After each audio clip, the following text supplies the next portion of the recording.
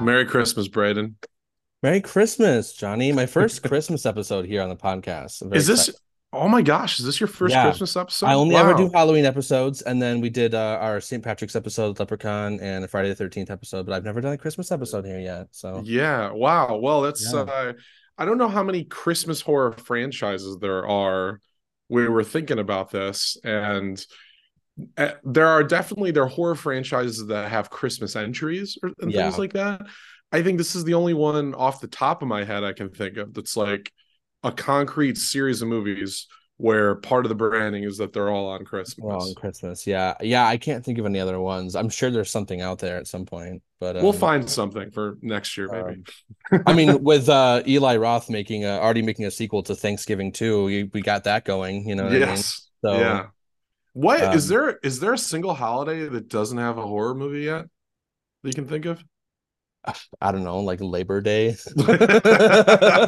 Yeah, But even then, probably. I might be wrong. I don't know. Yeah, It's there's kind of probably a Labor random. Day one. There's probably a Cinco de Mayo one. Probably, yeah. I wouldn't Yeah, be surprised. probably with some racist caricature of a villain. Oh yeah, for uh, sure.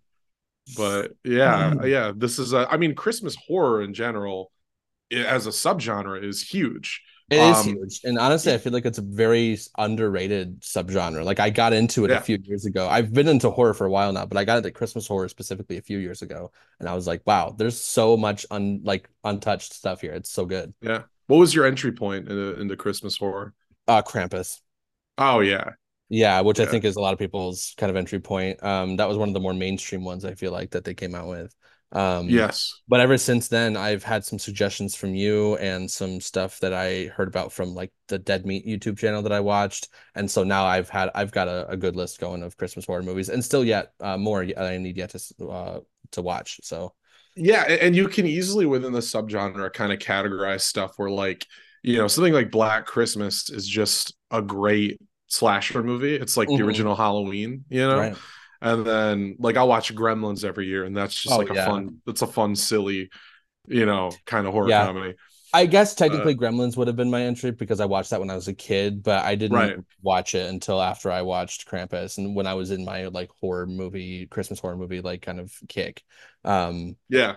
and then I rewatched it and I was like, oh yeah, this is a fantastic movie. I love That's it. why every year when the Christmas movie gatekeepers start coming out against Die Hard, I'm like, I'm hmm bored of this argument. Let's talk about Gremlins. Exactly. Let's Yeah. get Gremlins in there, Let's dude. talk about Let's other stuff, man. I'm tired of Die Hard. I mean, I'm never Yeah. tired of Die Hard, but you know what I mean, like talking about Also, it. frankly, I think that war has been won a long time ago.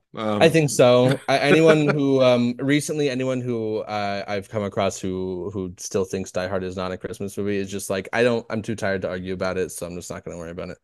So Yeah, yeah, we've and kind of tired them usually, out, I think. yeah, everyone's tired of it, and usually the people who don't think it is like don't even watch it. Like Exactly.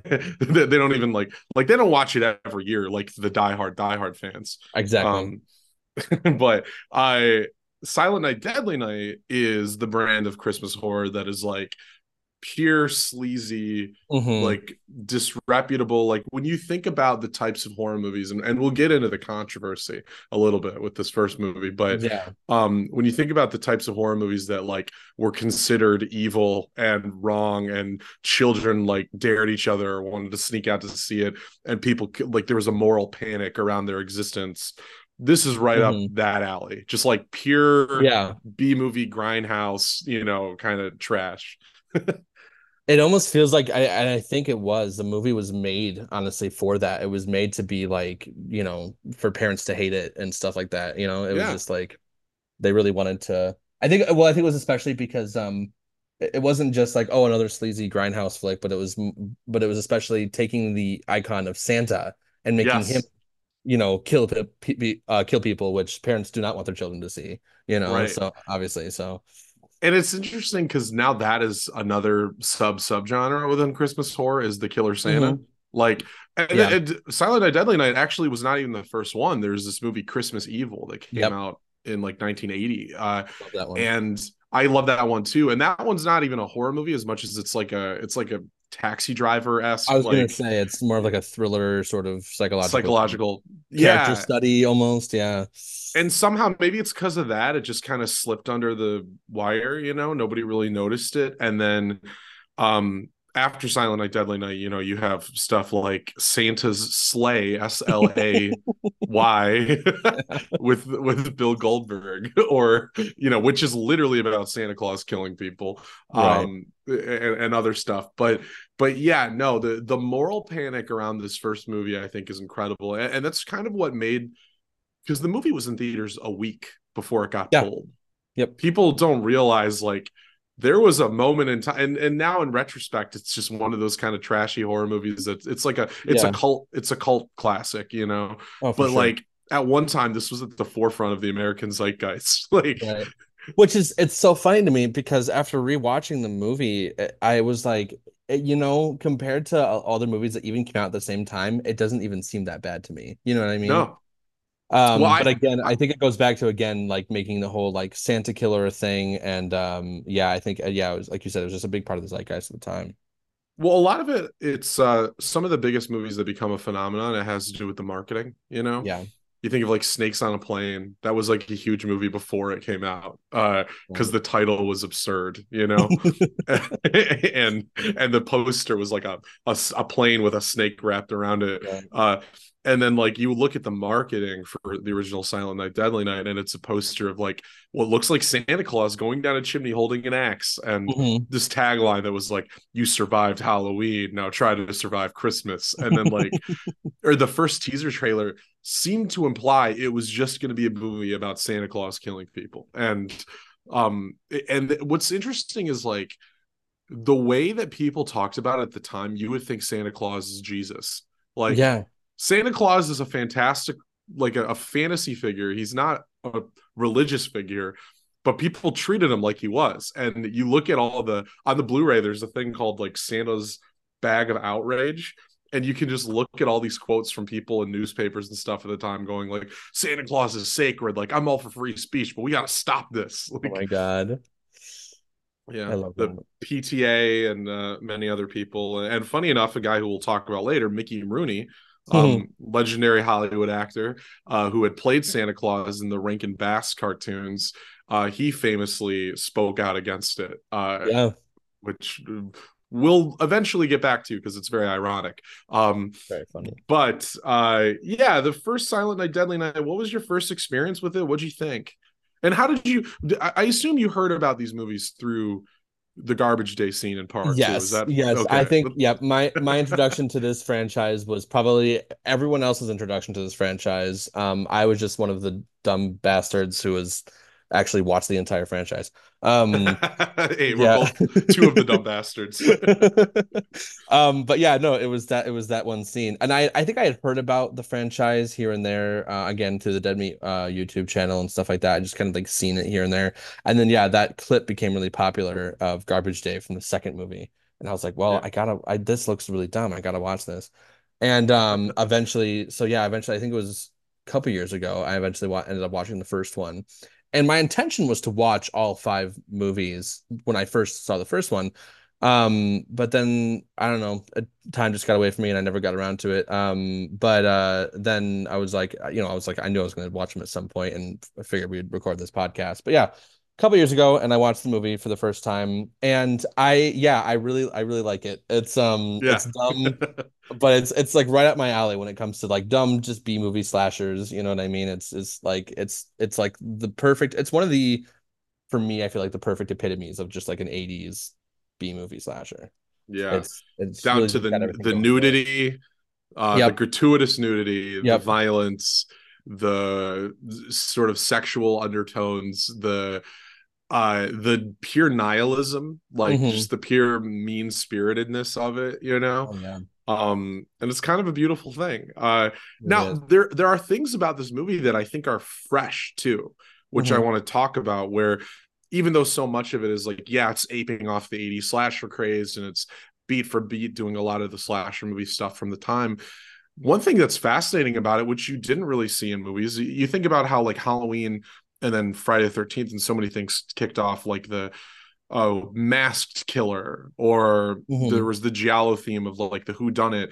But this is a movie where the main character is the slasher. Like, Yeah. the first half of the movie is his backstory. And Hmm. I was showing this movie to Gracie recently, and she at the beginning of it where you see the killer Santa Claus who robs the liquor store and he shoots the guy. She goes like, "This is our killer Santa." Like he uses a gun. I was like, "Oh no." I was like, "This is the setup for the real killer Santa." Like you don't expect that and you just follow him through the first half and then I can see somebody watching this for the first time not knowing where it's going and not realizing that the main character we're following, Billy Chapman, is going to become the actual killer of the movie, Yep. which is a cool kind of subversion that hadn't really been done before in these types of movies. Yeah. No, I found that really interesting. I guess it was something that I didn't notice at first when I watched it, because it just seemed so. I was just enjoying it for what it was, and Yeah, I mean, so I wasn't really paying much attention to that aspect of it. But thinking back on it, you're definitely right. It definitely is like it kind of subverts expectations, like especially at the time. Again, putting yourself kind of in the shoes of an audience member, yeah. probably thinking, where the fuck is this movie going? Which is a a continuing motif throughout all of these movies. Yes.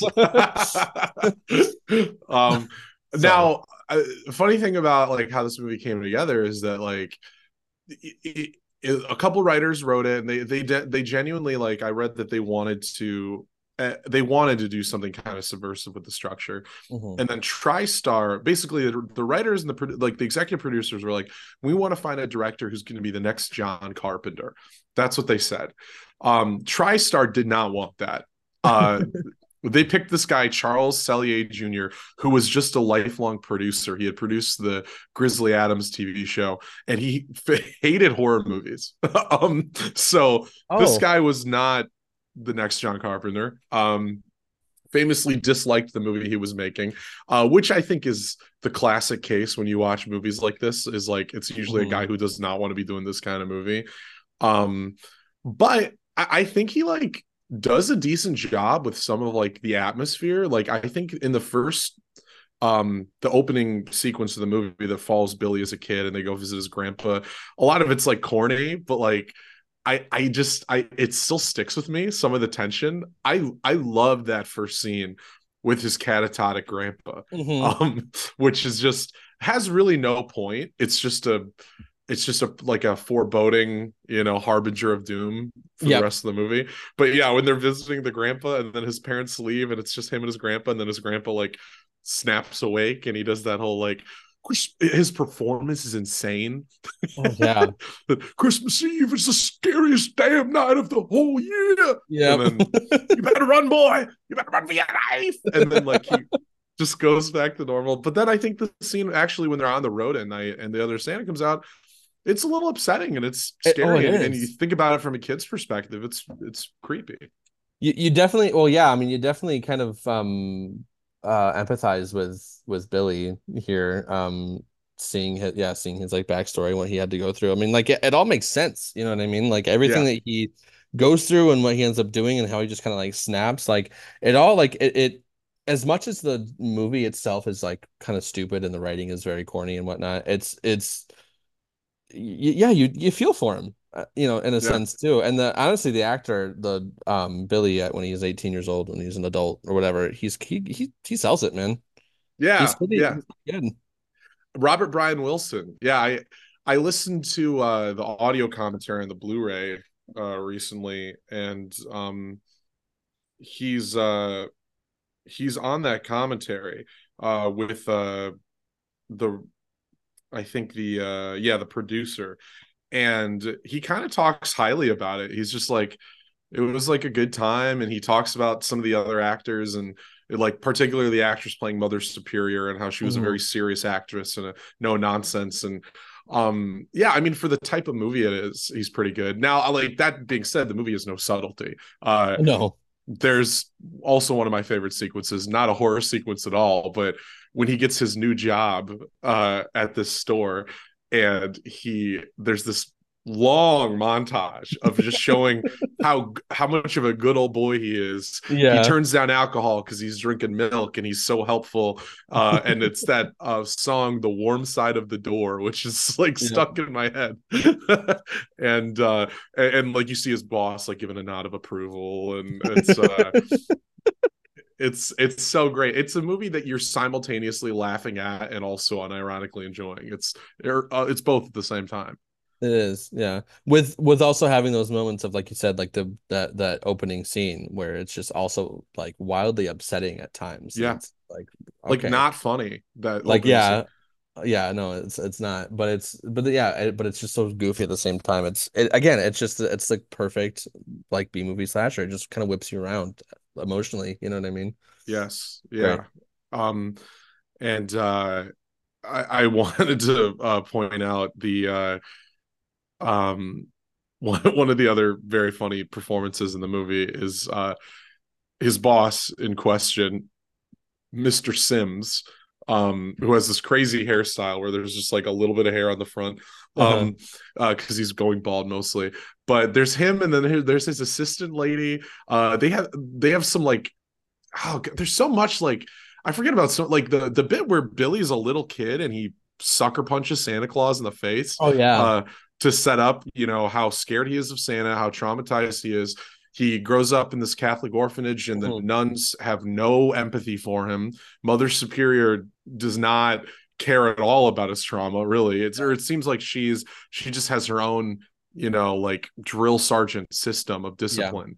Um, but then I also love when we get to that kind of the moment, the turning point where they're having that work party, and Mr. Sims is like super drunk, and he's like, what are you thinking about, Billy? And he's like, I'm thinking about my parents. He's like, that's good.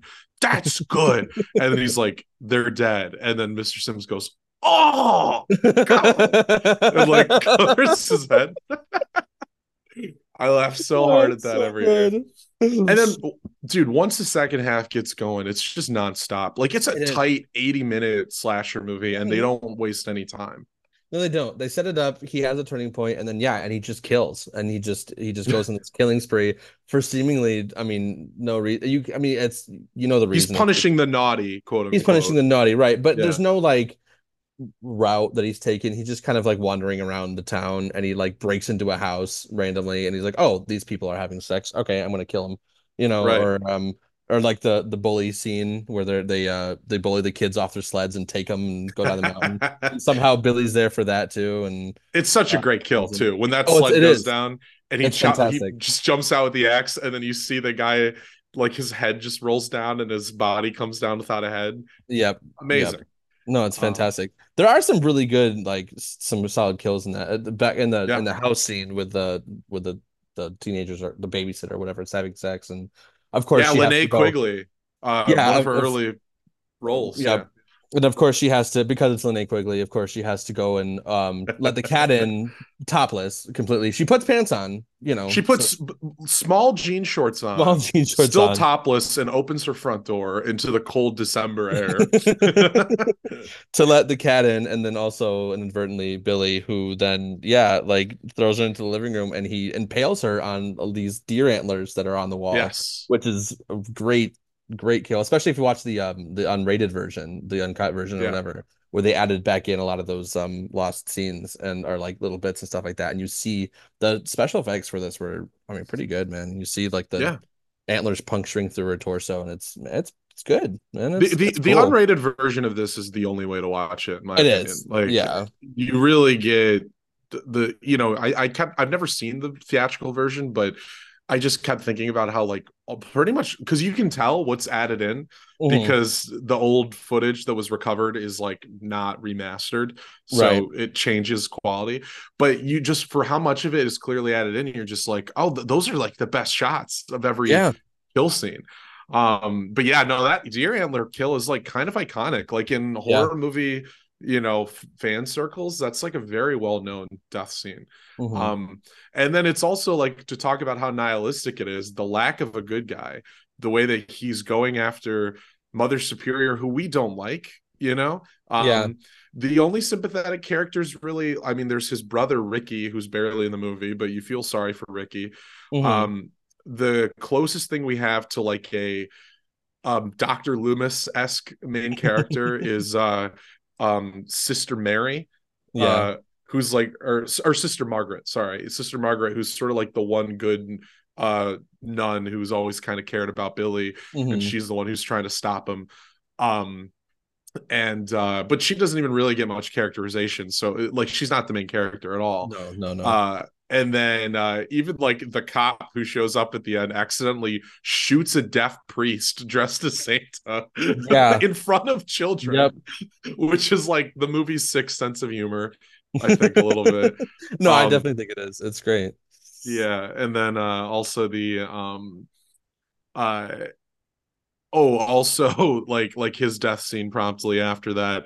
But also a moment where I think the movie kind of knows what it's doing is when after Billy kills Linnea Quigley and then the boyfriend, and then sees this little girl, and there's some tension, like, oh, is he going to kill the little girl?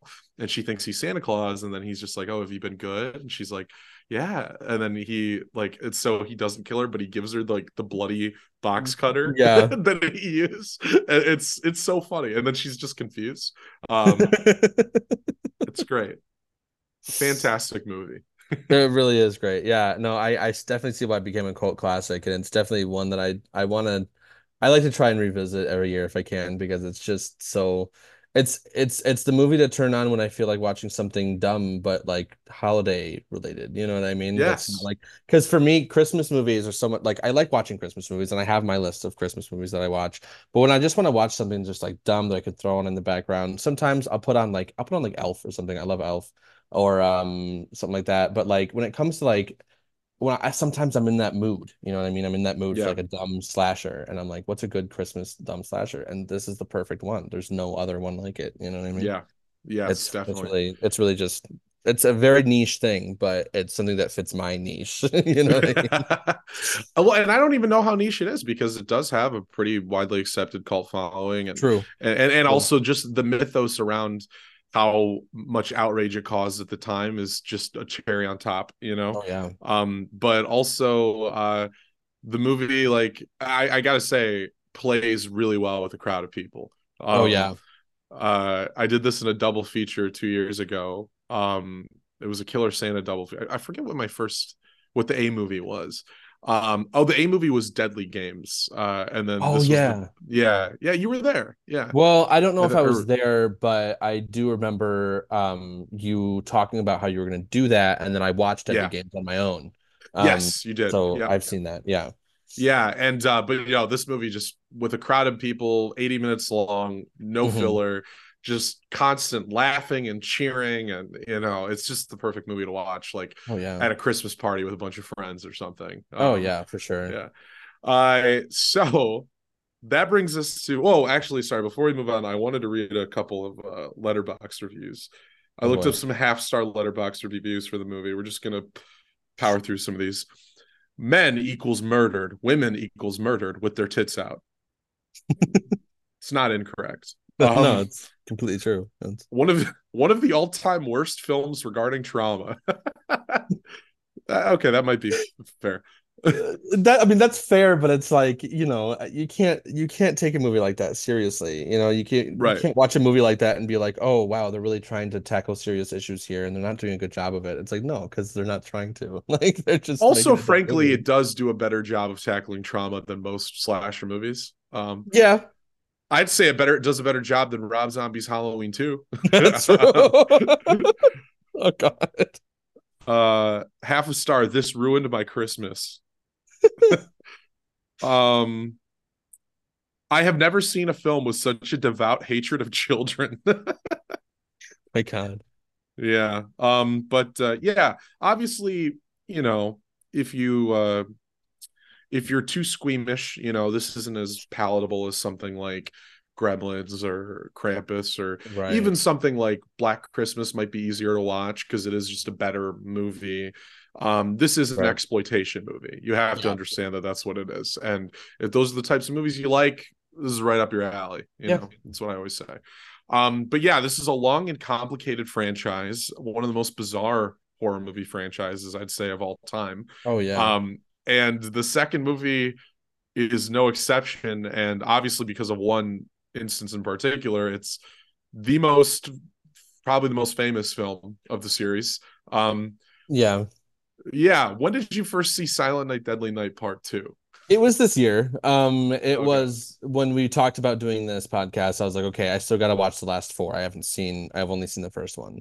Yeah. And I was like, I was trying to plan out when I was going to watch the movies, and I was like, I don't have a ton of time. I'm currently in like a Christmas show right now that's running like throughout the entire month of December. So doing like a bunch of stuff, worrying about auditions and callbacks and things like that. So I was like, I gotta like plan out my time. So there was one day where I was like, okay, I think I can watch two movies right now, which I only ended up watching one, but I was like, I can watch two movies right now. And I was debating whether I wanted to rewatch the first one and then watch the second one or just move on because I'd already seen the first one a couple I know where times. this is going. And I looked at, so I did some research and I was like, oh, so it looks like I saw something where it said like half of the second movie is just a recap of the first one.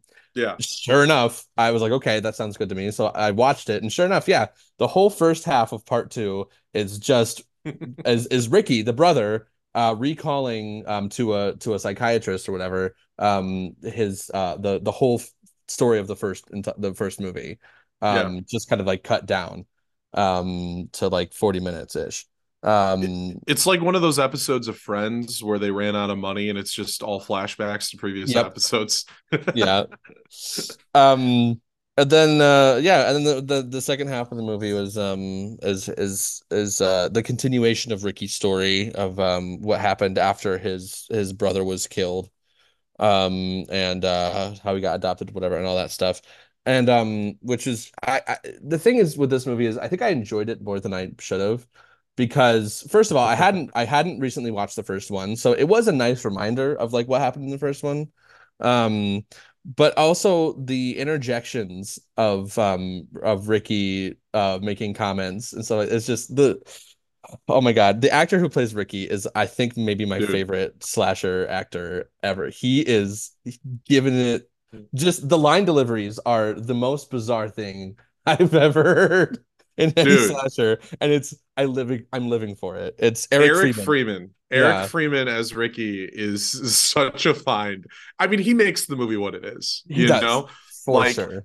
and he's carrying over so much of what I of what Brian Wilson did in the first movie, which is that like he does the silly catchphrases like punish and like Hmm. naughty, Naughty. Yeah. but he just cranks that performance up to 11. He moves his eyebrows with every single syllable Yes. as he's talking.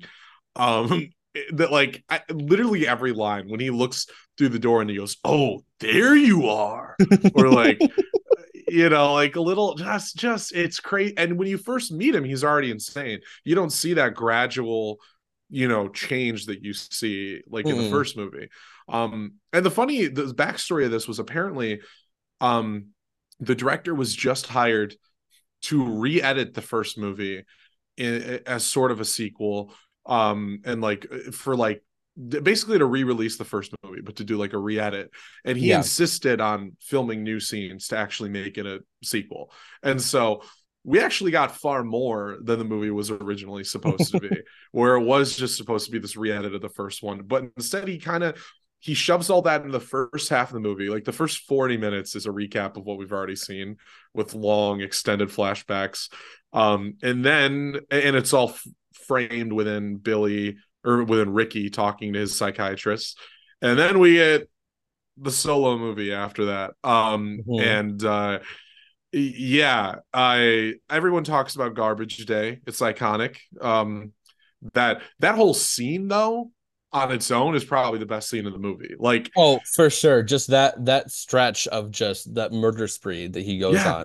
It is just it's amazing, and it makes no sense, but yeah, it's the most entertaining part of the movie. It's the most like a child wrote this, like and Yes. then type of scene where like he first like he runs across this guy that his girlfriend used to date, finds out from the guy gloating that she used to have sex with that guy, which is news to him. He thought his new girlfriend was a virgin. So he takes like he finally snaps, and then he takes jumper cables because the guy's jumping his car, and he attaches them to the guy's molars, which makes his brain explode and like his eyeballs pop out. Yeah. And then his girlfriend, rather than having a normal reaction, like running away screaming, she just starts going, "I hate you, Ricky, I hate you." And so now he turns on her, and then he just like looks at her and he's like, "Punish." And then another very comical shot, her reaction is going, "Oh," and then she starts to run away. Yeah. And then he strangles her to death in a very funny shot where he's like going cross-eyed while strangling her. Yeah. Um, and then that's when the cop with the silly like this silly like Andy Griffith show cop with a sideways hat shows up like, "Oh, freeze," but then gets too close with the gun, so then Ricky just turns the gun on him, shoots the cop in the head, and then just starts walking down the street, shoots a guy coming out of his house, goes up to a guy with his garbage can and goes, "Garbage day," and then shoots that guy. Yep. Yep. And then probably the most incredible, like legitimately incredible moment of the movie, when a car starts driving at him and he shoots the car flips, and there's an incredible stunt on camera where you see the car literally come, nobody can see me, but it comes this close, like Super to close. the stunt man. And it looks like an accident, like it wasn't supposed to get that close to him. And then Yeah. the car explodes. And it's the biggest use of budget in the movie, because this is a movie where they really stretched the budget. And it's all on screen. That's great. That car, it's just again, it's classic like corny slasher movie where yeah, you shoot a car one time and it flips over and then crashes and blows up. Like that's totally not what would happen, but you know, you can't expect realism out of Silent Night, Deadly Night Part 2. Yes. But yeah, it's great. It's oh my God. And it's so fun, that whole scene. Yeah. No, it is. Really the way to watch this movie is a year after you've watched the first one, Yeah. because you do get that recap of the first one. You don't want to watch them back to back No, no, no, because you're no. just going to rewatch a lot of the same scenes. But you Exactly. recap the first one, and then you get the fun addendum of the Ricky story. He does finally kill Mother Superior, which we've all been Yep. waiting for. Hmm. Um, but also, one other thing about that scene, everyone talks about the delivery of Garbage Day. One thing that we need to talk about more is the forced laughter when he's like, ha ha ha Ha ha ha ha ha ha ha. ha. Oh my God. It's And so and it continues throughout the entire scene. That's one of the best parts yes. about that scene of this killing spree is the entire time he's doing this weird forced laughter thing. Even when he's at the end and he comes after he flips the car, he comes across this like police barricade and they're like freeze and he's like he realizes that he's done for, so he goes to like shoot himself and he's laughing the entire time, this weird forced Yeah. laugh. And then the gun doesn't go, the gun's out of bullets when he tries to shoot himself, but and that's how he gets caught. But like it's the laughing. I can't. It's so Yeah. good. It's so good. Yeah. Underrated moment also when he saves the girl from getting raped in a at a picnic Hmm. by running over her boyfriend multiple times with the car. So And many then she times. and So then many she just times. looks at him and goes, "Thank you." And then he walks off. But one thing that with his performance in this movie that I think creates a direct contradiction to what happens with Billy in the first movie is Billy in a way still remains sympathetic, because you're just like, oh, this is Hmm. a guy who just lost his mind. He was traumatized, it was never treated, Hmm. and you can say it's obviously a very unrealistic depiction of trauma, but he thinks he's doing what he's supposed to do out of fear and out of trauma. And even at the end of it, he has that sympathetic death where he's dying and he looks at the orphans and he's like, "It's okay, Santa Claus can't hurt you." Whereas like in this movie, you're like, "Oh, Ricky's evil," because he's Yeah. like laughing. He's He's just he's insane. Yeah. he's an insane evil man. He's smoking cigarettes. Like there's no just proof that nobody who made these movies gave a shit about any kind of No. like continuity of character, you know. Mm-mm. And then also speak furthermore, there's a part where he goes to the movie theater with his girlfriend, in a scene that's clearly shot in like a tiny room that's supposed Right. to be a movie theater, and they're watching the first movie for no reason. Yeah.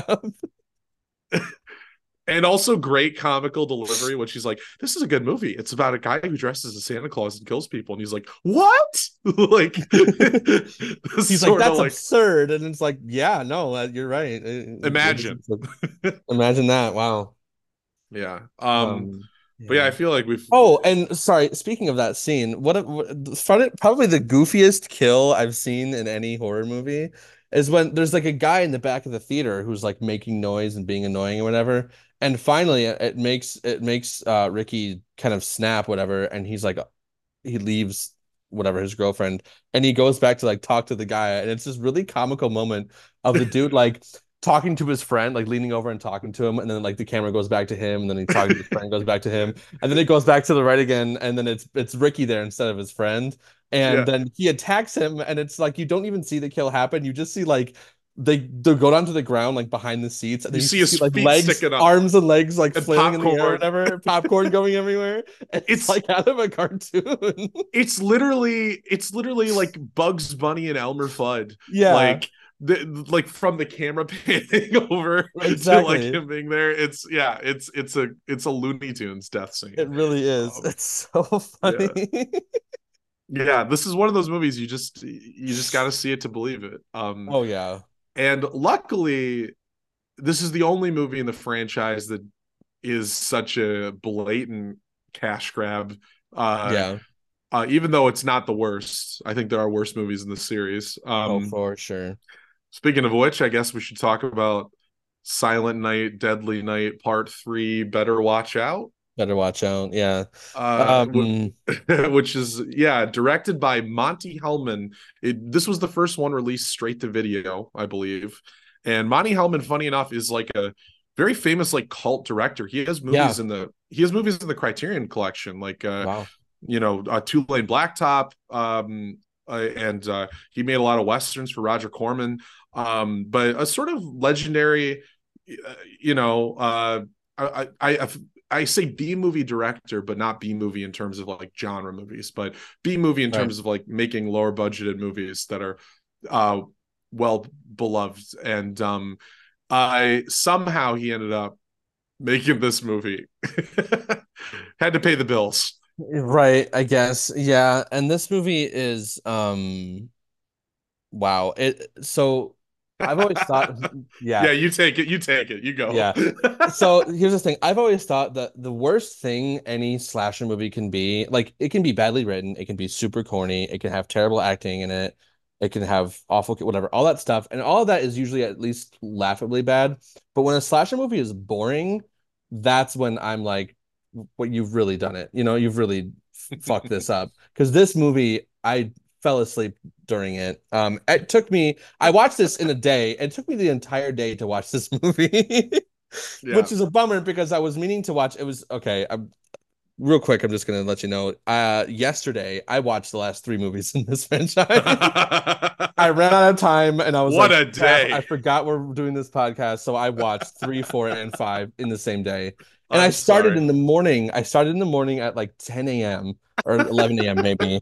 And I was like, okay, I'm gonna watch the third one. And I fell asleep like half an hour through this movie. Yeah. And I had a long week, so I was like, whatever. So I took a nap, whatever. And then I woke up and I was like, I'm gonna keep on watching this movie. And then I had to go pick up my car from the shop, so I had to pause it again.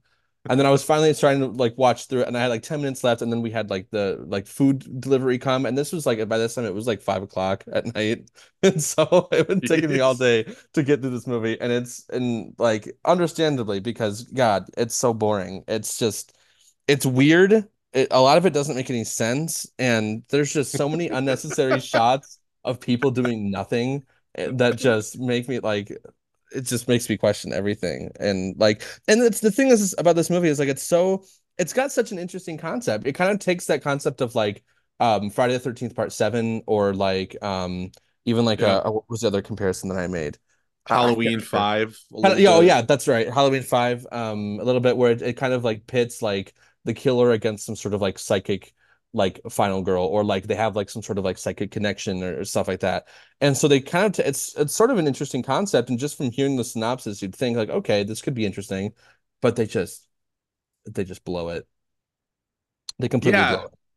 Yeah, this is the first this is a bizarre entry in the series. This is probably the most bizarre one. Yeah. It's and this is where I'm gonna say I think this is a terrible slasher movie. Yes. Um, the kill scenes almost all happen off camera. Yep. There it is. It attempts to have. It's the first one that attempts to have like a final girl, like an actual like main characters that are Hmm. getting picked off. It attempts to have real characters. It fails as a slasher movie. It's very boring, Hmm. and in some small ways, there's a part of me that kind of likes this movie. Uh, and I think what I like about it is the audacity. Yeah.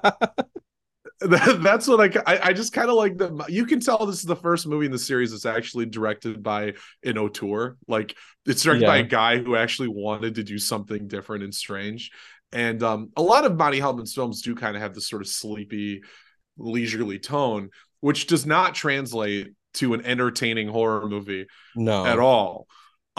But the setup is so weird that Ricky has survived the first movie. He's now played by Bill Moseley, Hmm.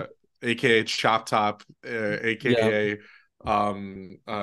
Otis from Devil's Rejects. Yeah. But he's because also this should be pointed out. This is the first movie in the series, and this was weird for me, where I recognized multiple actors. Like it has Hmm. multiple recognizable actors in it, which is really bizarre.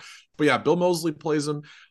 His brain is exposed throughout the entire film in Yeah. a bizarre creative choice where they just have like a glass tank on top of his head where you always see his brain, Yeah. which is so weird. Um, does not need to be in the movie at all. Mm-mm. They're doing research on him by infiltrating his dreams with this other girl, Samantha Scully's character, who's sort of our main character. She's our final girl. She's blind, but has a psychic connection with Ricky, Yeah. um, for no reason. Um, you have Richard Beamer, which one thing I got to point out, weirdly enough, this movie has two actors from Twin Peaks in it. Yeah. Um, Richard Beamer and Eric DeRay, which I don't know if that tells me like it does feel like it's going for a Lynchian vibe.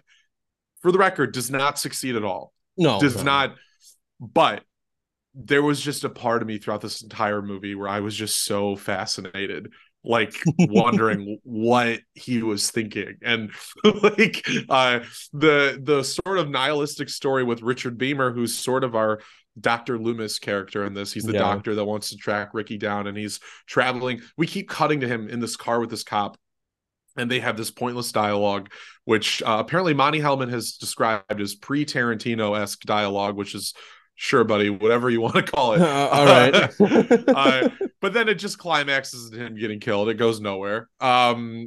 And yeah, it's a bad movie. Definitely the worst of the series, in my Oh, opinion. for sure. Yeah. But there's enough that's just so weird about it that I'm like, I can't. Like, I'm glad it exists. you know? Yeah. Yeah, I kind of get what you mean. There was parts of it like I didn't give it a terrible rating like on Letterboxd because I was like there are some parts of this that I enjoyed because yeah, and I think you're right. It's because of the audacity, just because I was like I don't know like I what they're trying to do, but it's absolutely insane to me and I kind of like it at some parts, but I couldn't give it a good enough score to say I confidently like thought Oh, it was like a I enjoyable I don't movie. blame you at all. I was like no. I, Um I don't blame you at all. I just love seeing Bill Moseley walk around with his little brain sloshing yeah. around in his head. Yeah. Um, and Laura Herring from Mulholland Drive, another David Lynch film. She's Hmm. in the movie, and she's a beautiful woman, and I like looking at her. Yeah. Uh, and that's kind of all I have to say about the movie. Oh, there's also a bizarre scene where Ricky, with his exposed brain, goes to this grandma's house, and she just like makes him food. Hmm. And before he murders her off camera, there's like a shot of him tearing up, like he's getting emotional from the affection. Um, and it goes nowhere. And it's so bizarre No. because like there's no attempt to have any continuity of this Ricky with the Ricky we've seen before. They even have there's one brief moment where he's dreaming and we see flashbacks to the first movie, Hmm. and it's really jarring because you're like, oh, I forgot this is a sequel to that movie. Yeah. Like it has none of the same tone or atmosphere or anything. No. I will say one sort of I think that they something that I try to do continuity wise, I think, is that they kind of sort of established in the second movie that Ricky doesn't like the color red. Oh yeah, because it Because reminds him it's of like Santa. the psychiatrist writes down red car in all caps, to which Ricky replies like something like, "Oh, nice observation," or something like that. I don't know. But anyway, but like you kind of take that, and in this third movie, you kind of notice, and throughout the entire movie, anytime when Ricky escapes from when he wakes up from his coma and he escapes from the hospital or whatever, anytime he sees the color red, he kills someone. I think Yeah. that's kind of they kind of make that his like motive, I Oh, I guess, or guess like you're right. his trigger. Because when initially it's the front desk lady, and she's wearing a giant red like flower like or thing whatever like on her shirt, and he sees that like the camera zooms in on that, and then he kills her off screen. And I think with the grandma at the end when he like gives her or she gives him food or whatever, she was like, "Oh, let me find a present for you," and she has like billions of presents under the tree, and she gives him one, and it's wrapped in red wrapping, and it zooms in on that, and then he like freaks out and he kills her. But again, you'd see the yeah, but you see the close up of like him tearing up, and it's yeah, it's strange.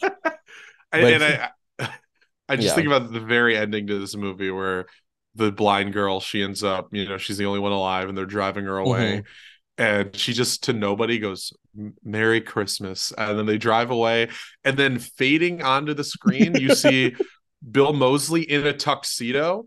Uh, and he goes, and a happy new year. And the movie ends. And I loved picturing people like stone teenagers or whoever was renting this movie back in the day wanting to see a good slasher movie, just seeing that ending and going, fuck you. Like, what kind of ending is this to your spooky slasher movie?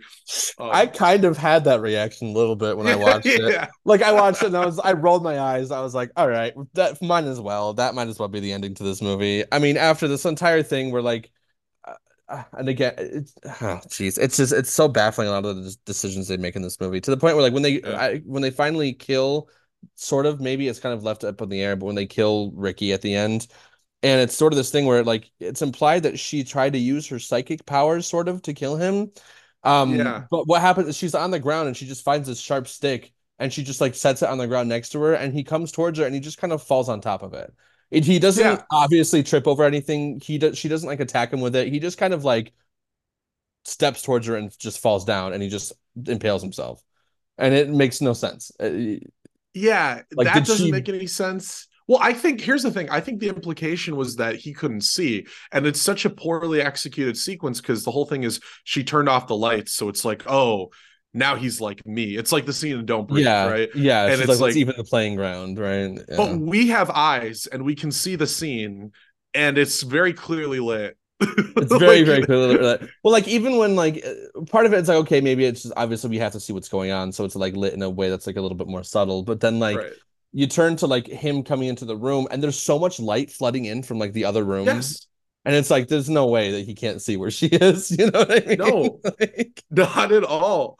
And it's such a it's so it's a cool concept to uh, have a blind girl and kind of do this wait until dark right. routine. And it's yeah, it's pretty underutilized. I definitely think Monty Hellman was going for something. He's a great filmmaker, and he has said apparently he said that this is his favorite movie he's made, which Really, blows my mind. that's Uh, insane. but I haven't watched any of the interviews with him. I did watch the interview with Bill Moseley on the Blu-ray, who just kind of has this attitude about it where he's just like, yeah, yeah, I don't know about the movie, but it was a good time. I'm glad I did it. Like just whatever. He's just like, some people like it. That's good, I guess. Yeah, I mean, I can see him like being, being the character actor that he is. I can see him doing a movie like this and being like, yeah, whatever. Like, sure, it was probably a bad movie. I just did it for the check and I had fun with it, which is like totally what the attitude I would have going into a movie like this. You know what I mean? Especially if I was like Yes. a horror character actor like he was. Like that, that's very much like, yeah, all right. Yeah. Something else I want to mention just personally that kind of made me like kind of tripped me out about this movie is that the guy, the main character's brother, he wears like he's very 80s. He wears like all denim and he's got like super long curly hair. Yeah. He looks like almost uncanny resemblance to a younger version of my dad. Oh, Um, really? like I'll see like pictures. I was thinking of like old pictures I've seen of my dad of like when him and my mom got married or like even before that and stuff like that. And yeah, it looks kind of like a mixture of my dad when he was young and me a little bit, just because of like he has got like a rounder face and stuff like that.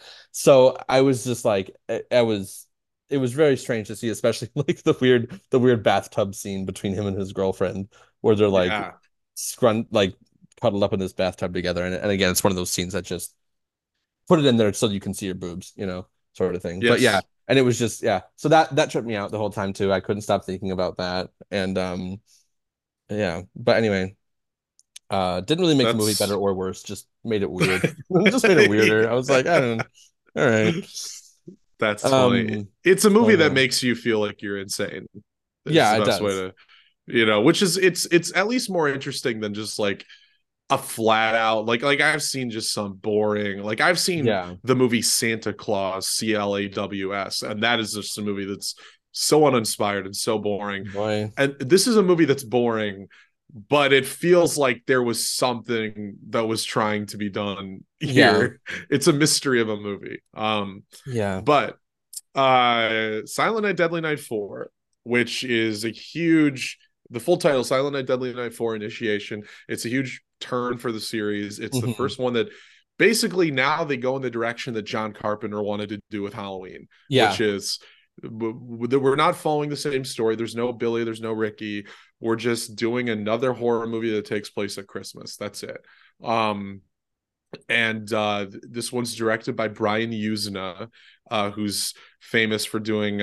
He was a producer on and a writer on Reanimator. Mhm. He directed Bride of Reanimator. He directed this movie called Society. I was always a fan of his. I like his like body horror stuff, Yeah. so I was really interested in this. And what were your thoughts on this one? Um, I kind of went into this mostly blind. I looked up like a brief synopsis of the movie just to kind of get an idea for what I was getting into.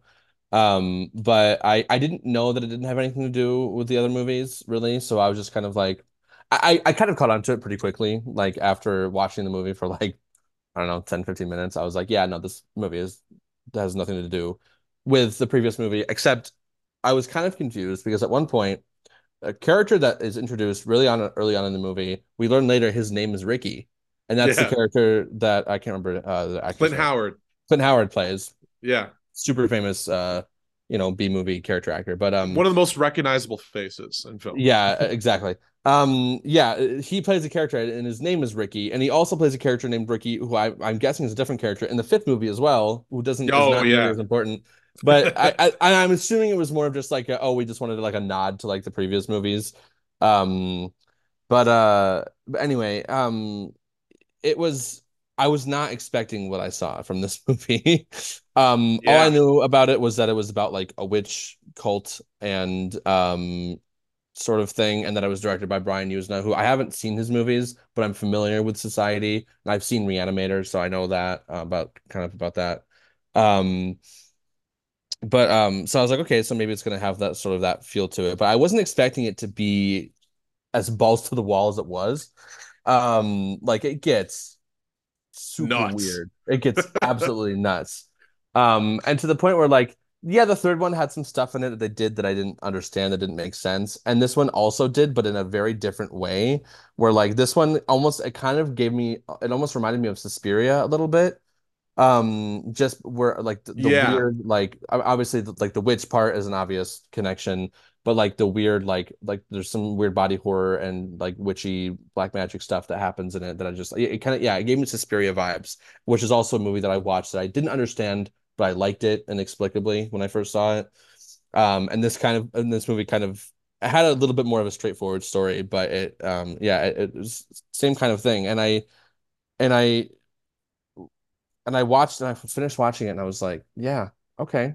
I strangely enjoyed that. Like that was kind of good, honestly. Like in a way, I thought it was like it wasn't like a particularly well-made movie, but like just the stuff that they did in it and the fact that it was so different from yeah, everything else I had just seen in this franchise, I definitely appreciated it for that.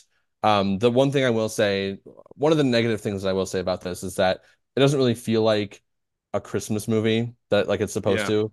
Like it kind of like they mention Christmas, and at one point there's a Christmas party, but it's not really. It doesn't have the focus on Christmas like the other movies do.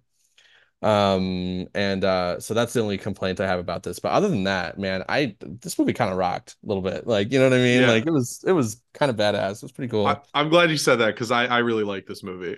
I Yeah. think it's I think it's a lot of fun. It's essentially Brian using it doing just like a really gross take on Rosemary's Baby, like that Yeah. plot.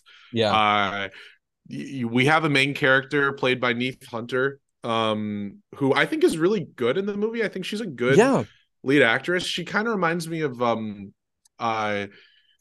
uh Virginia Madsen and Candyman a little bit, Okay. her Yeah. performance. I was that was the other thing that I thought of too during this. It kind of reminded me of Candyman and ways, especially with the whole like investigative reporter thing Yeah, going and for it. But yeah. she's a reporter, and when we're first introduced to her, she's like having an affair with another journalist at a Hmm. in a hotel room. And she's still like a very strong character, and she's our main Yeah. character, and like I don't know, that's like a good, like it's not this like attempt to like, oh, every good woman character in a horror movie needs to be like virginal and innocent. Like she's not, Right. like uh and but yeah, and then there's also like interesting things thrown in, like she's Jewish, and Hmm. there's very unsubtle feminist tones, right? Of like Yeah.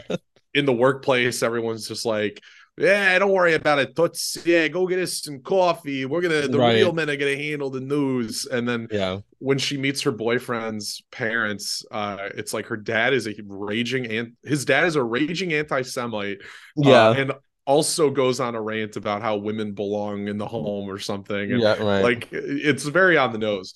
But I saw an interview with Brian Usna saying like he did not care for the Silent Night, Deadly Night movies.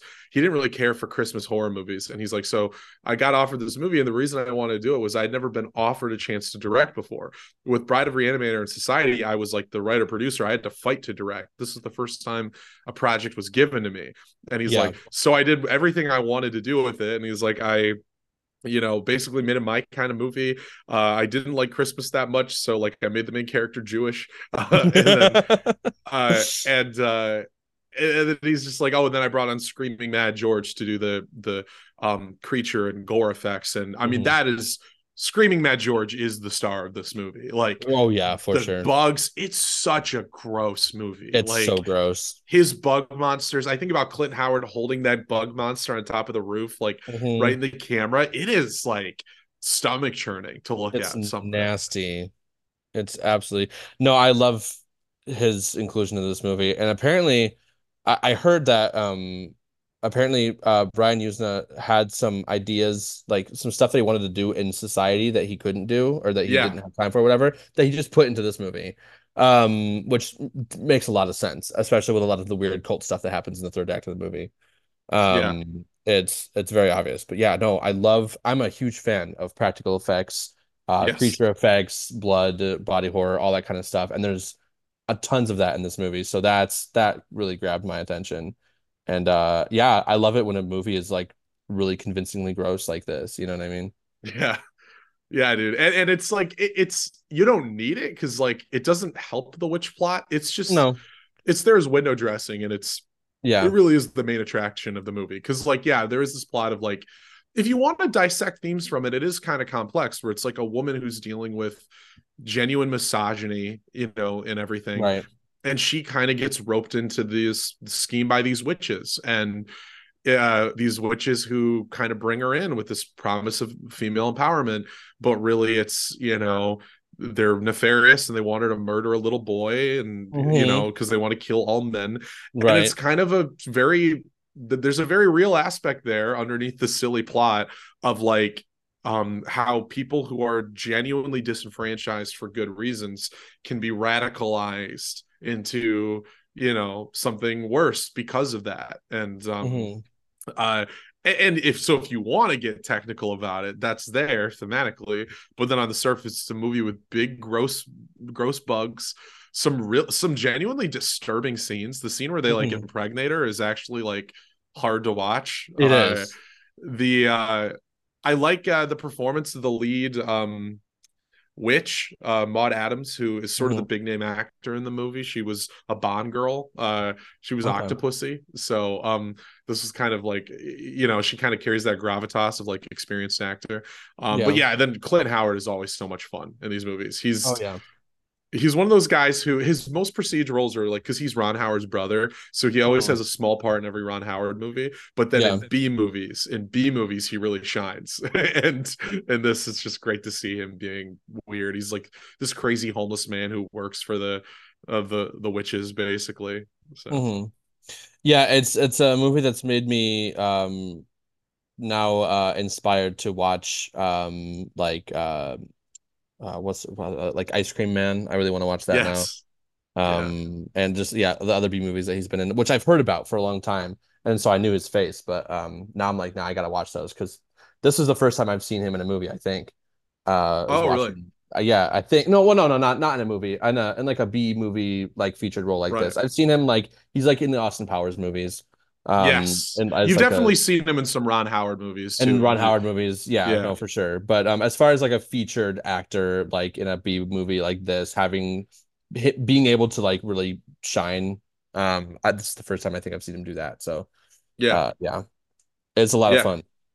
It is. It's probably my second favorite of the series, to be honest. It's just like, I think it's mine as well. Yeah, yeah, yeah. I'm glad we agree on this, and yeah, yeah, and it's just a great like, if you like Brian Usna, and it's like Brian Usna basically does David Cronenberg, but like grosser and I mean this affectionately, but more dumb.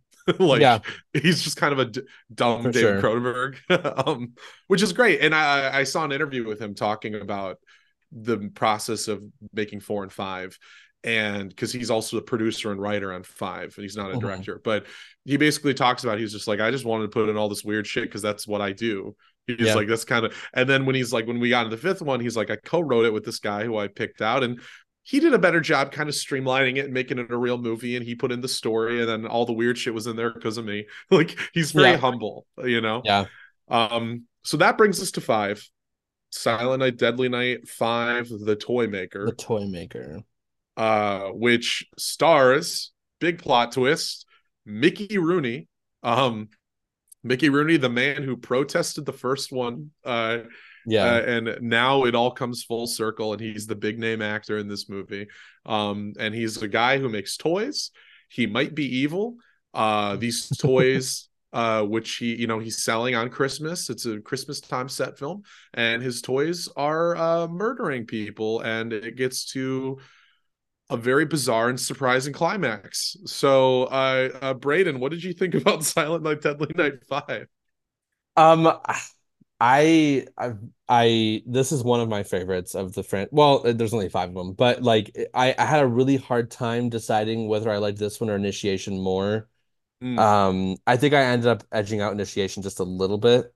Um, but this one, man, it kind of it's weird because it's the most like straightforward movie since the first one. You know what Yeah. I mean?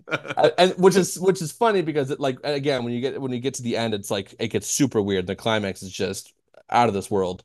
But like as far as like most of the movie goes, as far as like a plot goes, like establishing characters and it kind of sets up this mystery. It just feels very much like you're kind of back in like just typical B movie slasher territory, almost. For a while until it gets weird. But you got to get weird if you're gonna make a Silent Night Deadly Night movie. You do. Yeah, That's the one constant in all of these movies, is that they're yeah. all a little bit weird. And I think part of why I liked it too because I did see the influence there from Brian Usna and again effects from Screaming Mad George, doing all the effects of like the some of the toys that come alive, more weird bugs, um, Yes. not nearly as many, but more weird bug like toys, invading people's bodies and whatnot. A But couple a couple insane moments of gore too. Yeah. Yeah. Yeah. So yeah, overall I very much enjoyed this. Watching 4 and 5 back to back is a ride. Oh yeah. It's a big ride and it's very honestly refreshing after watching the third one. Too. So yeah, I like this one a lot. I Mickey Rooney is great. He's probably Acting wise, probably the best part of the movie. Um, Yeah, Mickey although Rooney he, gives the best performance in this whole franchise. oh, for Like sure. that's something that really shocked me going into this. I expected that, oh, it's a late period paycheck movie for Mickey Rooney. I figured he was going to give a sleepy half-assed like late period Donald Pleasance type Yeah, performance, yeah. but he's into it. He seems like he's having a good time. Like his Oh yeah. character's very dynamic. You see him like being very charming and nice to the little kids, but then when he's yelling at his son, he's like evil and really does a great job. You go like, oh Yeah. yeah, this is what it's like when you put like a great seasoned actor who's trying in one of Hmm. these movies. But yeah, the plot is bizarre. It definitely feels like a riff on that killer toy subgenre. It's Brian Usna had previously produced a movie called Dolls, which was directed by Stuart Gordon, and it feels like it kind of expands on that a little bit. It's a little pre I think this is pre Puppet Master. It might have been right around the same time. But like Okay. Puppet Master, Demonic Toys, the Full Moon Productions stuff was coming out around this time. Hmm. Or it started to come out. And it's what's interesting about this movie specifically is like in all those other ones, there's a supernatural element to the Hmm. toys killing people. But in this, it's just that he's so good at making toys that they're like AI basically. They're just Yeah. like they're like mechanically inclined to commit murder. Yeah. That's funny. Yeah, and yeah, that opening kill pretty good. There's like a little Santa Claus thing that like latches itself onto a guy's face and then pulls him down onto a fire poker. Hmm. Um so that's fun, but you It know what kind I of sorry, go ahead. no, you're good. I was just thinking. So yeah, the character that dies in the beginning is the dad of this boy that we kind of follow through the movie. And the I guess like the wife and the son are kind of like the main characters of the movie.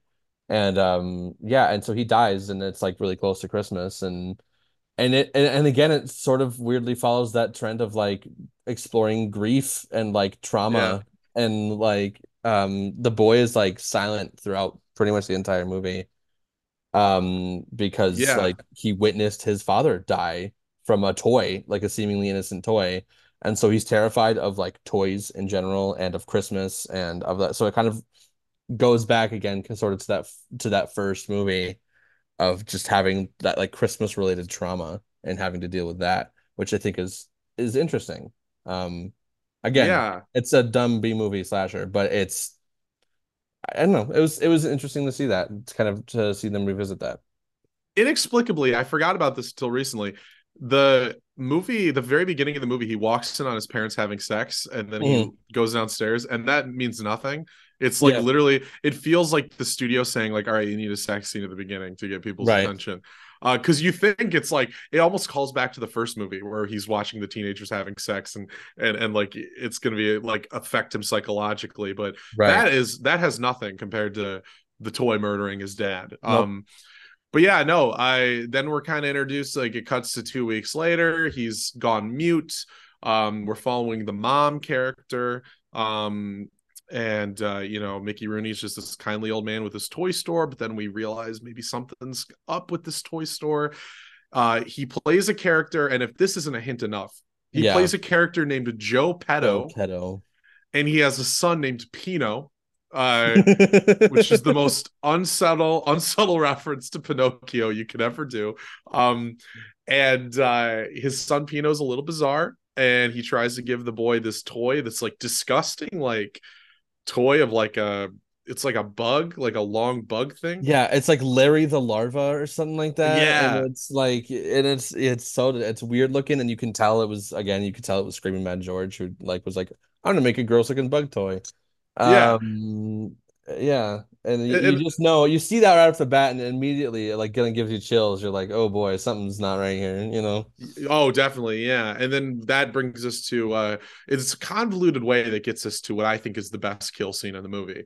Maybe in the whole franchise when he there's a mysterious character who's basically a red herring character for most of the Hmm. movie. He shows up, he ends up buying this toy. We see him in this hotel room where he lives, and he's like recently out of the service, and he's bought all of these toys from Joe Petto. And then he ends up giving one of them to like his landlord to try to like or the owner of the hotel, just to try to like not have to pay rent for a while. So then we see Yeah. that hotel owner takes the toy, he's driving home, and then the toy slithers out of the box, ends up attacking him, and it goes into his mouth. After it goes into his mouth, we see his eyeballs get sucked Yeah. into his head. It's Yep. so gross, and so I literally, my jaw dropped and I went, holy shit. And then his Yeah. car crashes and it explodes. It's Yeah, and of course you gotta have the unnecessary car crash scene. But yeah. yeah, it's probably the best death in the movie. It's just weirdly. At first, I was like, this is kind of lame because it like goes into his mouth and it's like choking him, and then he's like swerving all over the road, and I was like, oh, he's gonna crash, and that's gonna be it. So yeah, no, I was also my jaw dropped when his eyes got sucked back into his head, and then the larva kind of crawls out of his eye socket. Yeah, and it's disgusting. And it was like, yep, we're back, baby. We're in it. We're in it. Yeah. God, it was Yeah. so good. It was great. And I we end up finding, oh yeah, and then the weird connections to the fifth one. Um Clint Howard shows up playing a character named Ricky, who in no way seems to be the same character. He actually talks like a person. He acts like a normal Yeah. guy. And then even weirder, Neith Hunter shows up again, playing a character with the same name, Kim from the fourth Hmm. movie. So the main character of the first movie comes back. Her name's Kim, and she seems to have adopted the boy from the first movie, who's played by Brian Usna's son, Conan. Yeah. Who and Yep. his name is Lonnie. It's the same boy. So the implication is that she adopted Lonnie after the events of the fourth movie. Yeah. And apparently, I was watching an interview with Brian Usna, and he was like, "Yeah, we just put these actors in playing characters with the same names because we thought it'd be fun, and also I wanted to give Neith Hunter a nice role where she could just be a normal person and not have to do anything." Because you think about in the fourth movie, she had to be naked so much, and she had to do Yeah. these crazy traumatizing scenes, and in this, Yep. she's just like the nice, supportive neighbor, Yeah. and it is nice, but um I there is one scene that hints that she is the same character where she's Hmm. just like, "Oh, I've been through stuff that you won't believe," and then Yeah.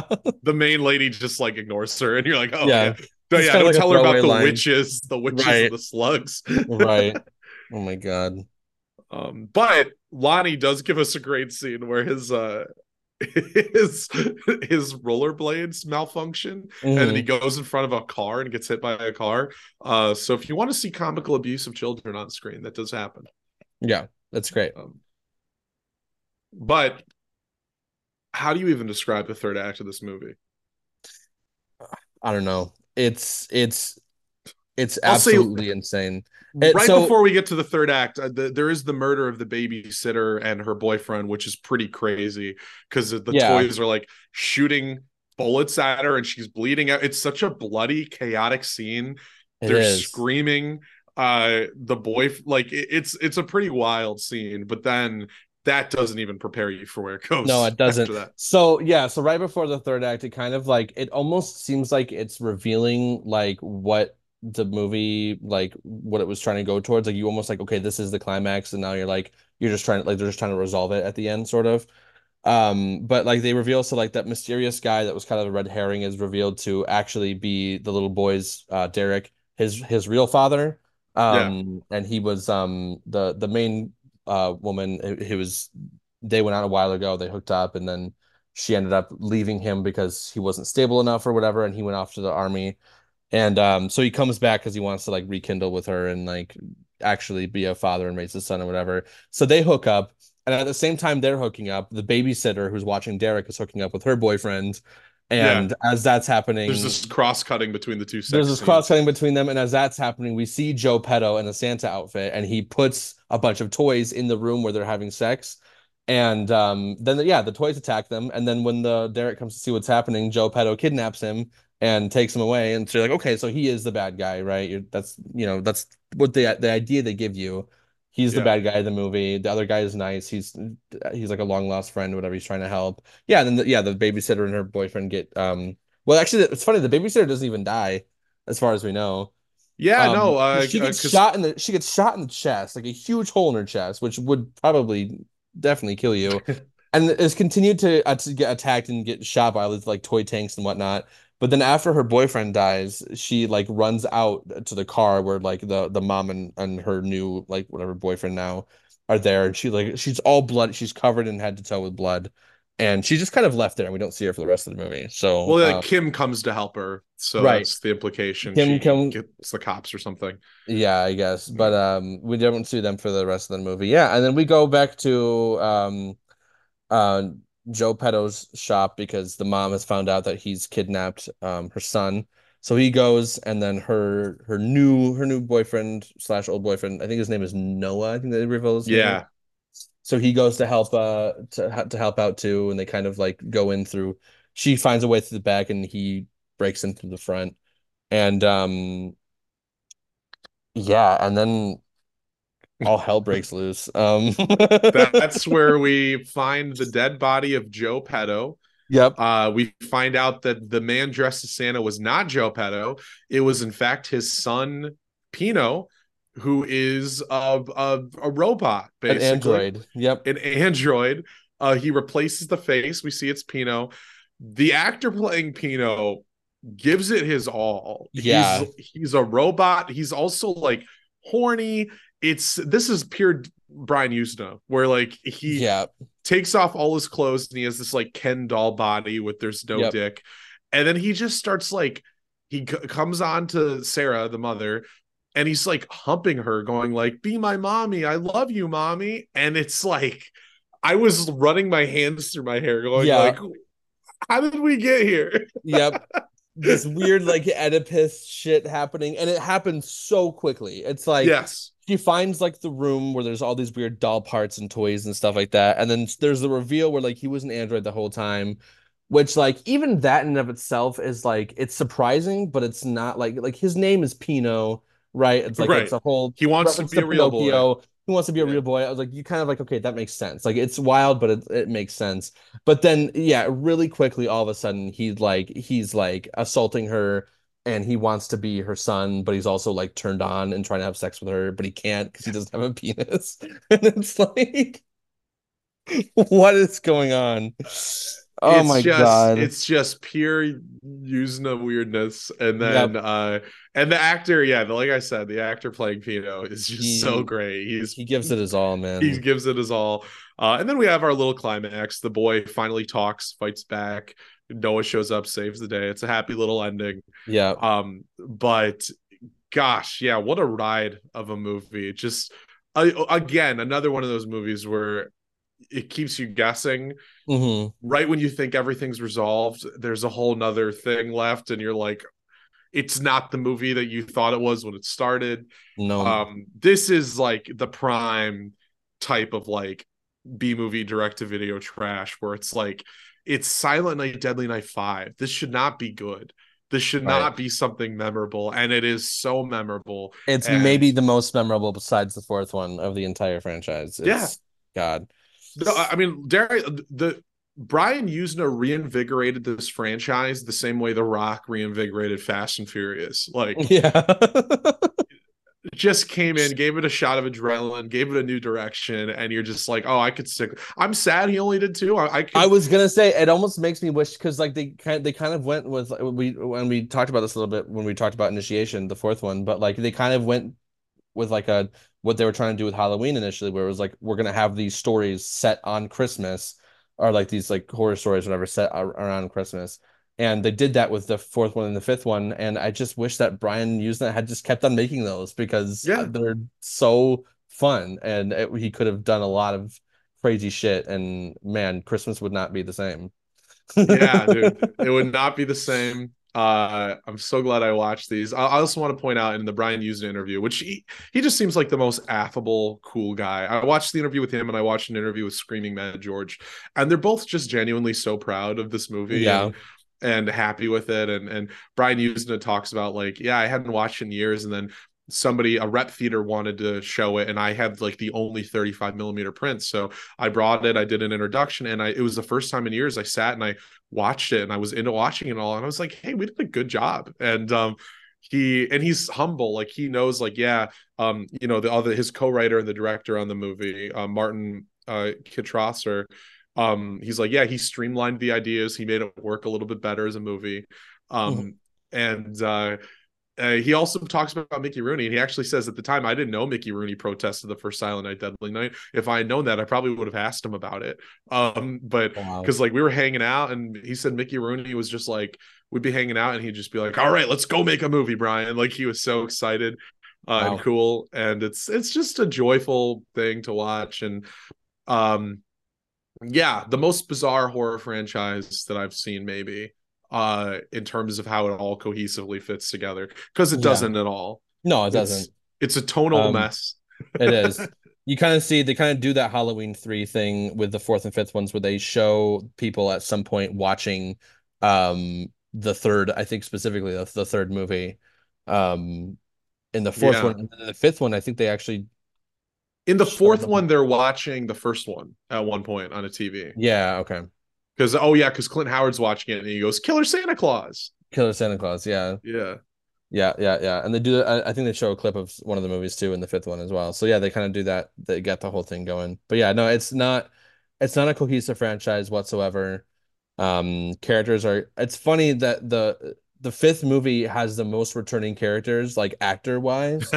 Yeah, Like there's a lot of returning characters, but they're always played by like different people. Like Ricky over the course of three movies is played by like eight different people. right, because he's always a Um, little kid and then a middle-aged man, or yeah, he's like a yeah, kid and then an older boy and then a 18-year-old, yeah, and yeah. Yeah, it's the first one, yeah, with any kind of continuity. It's like, weirdly enough, three onward is where we get notable filmmakers and actors, yeah, which most franchises are the other way around. But it's like, right. yeah, this is a franchise that started as a beautiful little bud and grew into something crazy. And most people, I think, are not familiar with this series. They think of the No, first two, really. yeah. um but yeah, it's a ride. It's what's your ranking of all five of these movies?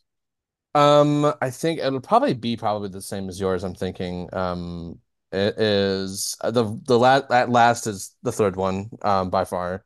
Yeah, I have part two at number four. Um, I have number five at three. I have four at two, and I have the first one as still the first, yeah, the best one. that's exactly the same as mine. Yeah, I Yeah, figured. Again, like I said, I kind of like I really like five, so I was like, should I switch five and four? I don't know, but I don't know. I think four did enough like because five to me was like it was more of like Brian using on Screaming Mad George, which was cool. But I yeah, think seeing that the shock of seeing four initially was like yeah, so much that I was like, I gotta put that one above. So yeah, it's but the first one is definitely the one that I'll be coming back to, trying to come back to every year. Maybe four and five if I feel like it. But yeah. This is man, definitely what I can say for this franchise more than most is it has a better hit rate than most. Like, yeah, it's like 80% of these movies are pretty fun. yeah, Four out of five of these movies I would rewatch with people, yeah, like, yeah. uh, that's pretty good. And I did not expect that at all going into these. Mm-mm. And there's, I have in front of me, we live in the prime time of physical media. The first two movies have been put out by uh, Scream Factory. Three, four, and five. Oh yeah, you got it. We Yep. both have three, four, and five was put out by Vestron Video. If any, and they're full of special features if you want to get like the whole backstory on these movies, Hmm. commentary stuff. Even three, I dug into some of those interviews because I just really wanted to know like about it. And so Hmm. I will say we both, there is a remake or a reboot that's just called Silent Night. um I haven't seen it. You haven't seen it. No. From everything I know, it's only tangentially related in that it's just about a killer Santa Claus. So it didn't really have to be. I know it has some references to the first two movies or something. I'll probably watch it one of these days, maybe next Christmas. I At know some point. Yeah. Malcolm McDowell's in it, so I'll probably have to Yeah, check it yeah. out. And I think Dead Meat, he liked it, so He's seen that's a too. good Yeah. endorsement. Yeah, for So sure. but I appreciate you doing this with me, Braden. Yeah. I guess before we get out of here, if you were to just tell somebody to watch these movies, how would you sum it up? What's your elevator pitch on this franchise in terms of like Why should somebody watch the Silent Night? Why should somebody binge the Silent Night Deadly Night series? Well, that's hard Franchise. because being someone who binged the last three of them yesterday, it's not something that I can easily suggest. Although I will say, like, I think I think I would binge like if someone really wanted to watch them and there was like a day where we could just sit down and binge watch all of them. I think I'd be down for that because the movies are so like different from each other in a Yeah. lot of ways, especially when it gets to the last few of them, that it's like it's worth seeing them all in order just to kind of get like a it doesn't feel like you're binging a series. It feels like you're just watching a bunch of random B Yes. movie schlock. You know what I mean? And so honestly, if I'd only be able to recommend this to people if you're looking for just a really wild and crazy Christmas night. You know what I mean? Like you just want to take a day and just turn off your brain for the entire day, and put these on and maybe probably should get drunk or something. Because You should you get definitely some should. peppermint schnapps, get some spiked eggnog. Because by the Uh, time, yeah, exactly. By the time you get to the climax of the fifth movie, you're just wasted and you're just like, yeah, yep, sure, it makes sense to me. Um, yeah, so it's a hard recommend to certain people, but anyone who just wants to, I feel like if you just want to have a good time and watch some wild and crazy shit, some exploitation, some body horror, a little bit of everything, just get a lot of really variety of B movie stuff. yeah. Um, it's I think it's worth a watch. So I fully agree. I think besides the fact that two features so much footage from one, besides that one fact, this is one of those rare horror movies series where if you watch all of them, you don't really feel like you've watched the same movie twice. yeah, Like, besides the glaring obvious thing with two, the rest of them, they all just feel like very original and different. Even the two yeah. Brian Usna ones feel very different from each other. So, But I think um, honestly it'd be perfect, and I sort of did this, but I think it'd be perfect if like you showed someone Silent Night Deadly Night, and then like for one Christmas, and then the next year you're like, okay, we're gonna watch the last four of them, and then you yeah, watch two, three, and four, five all together. I think that's I think probably that's the perfect way to watch this to get a really full grasp understanding of just how insane this franchise is. I fully agree. Yeah. Thank you for doing this. I appreciate you binging the last three movies yesterday. You're a hero for doing this, but I knew if I could count on anybody, it Yep. would be you. I'm dedicated. If anything else, I'm dedicated. Yeah. So Well, what do you think is the next franchise we should cover here, and for what that's a day, what that's a occasion? that's a good question. I mean, when it comes to just Halloween, just covering anything, we still have Texas Chainsaw Massacre to cover. Oh yeah, That's a good one. I mean, there's a ton of them. I just can't think of a lot off the top of my head right now. I've said it a Um, million times. We're gonna keep going with these until we have to watch all of until the we have to Puppet watch the Master movies Puppet or Masters, which Hellraiser. honestly might come sooner than we think it will. Who knows? We might just be like, fuck it, you know what? Let's do it. Let's just get out of the way and we'll move on to other ones. Yeah. I have yet to Te- watch any of those, but yeah. Texas Chainsaw sounds like I'd say let's tentatively count on it being that. I think Yeah.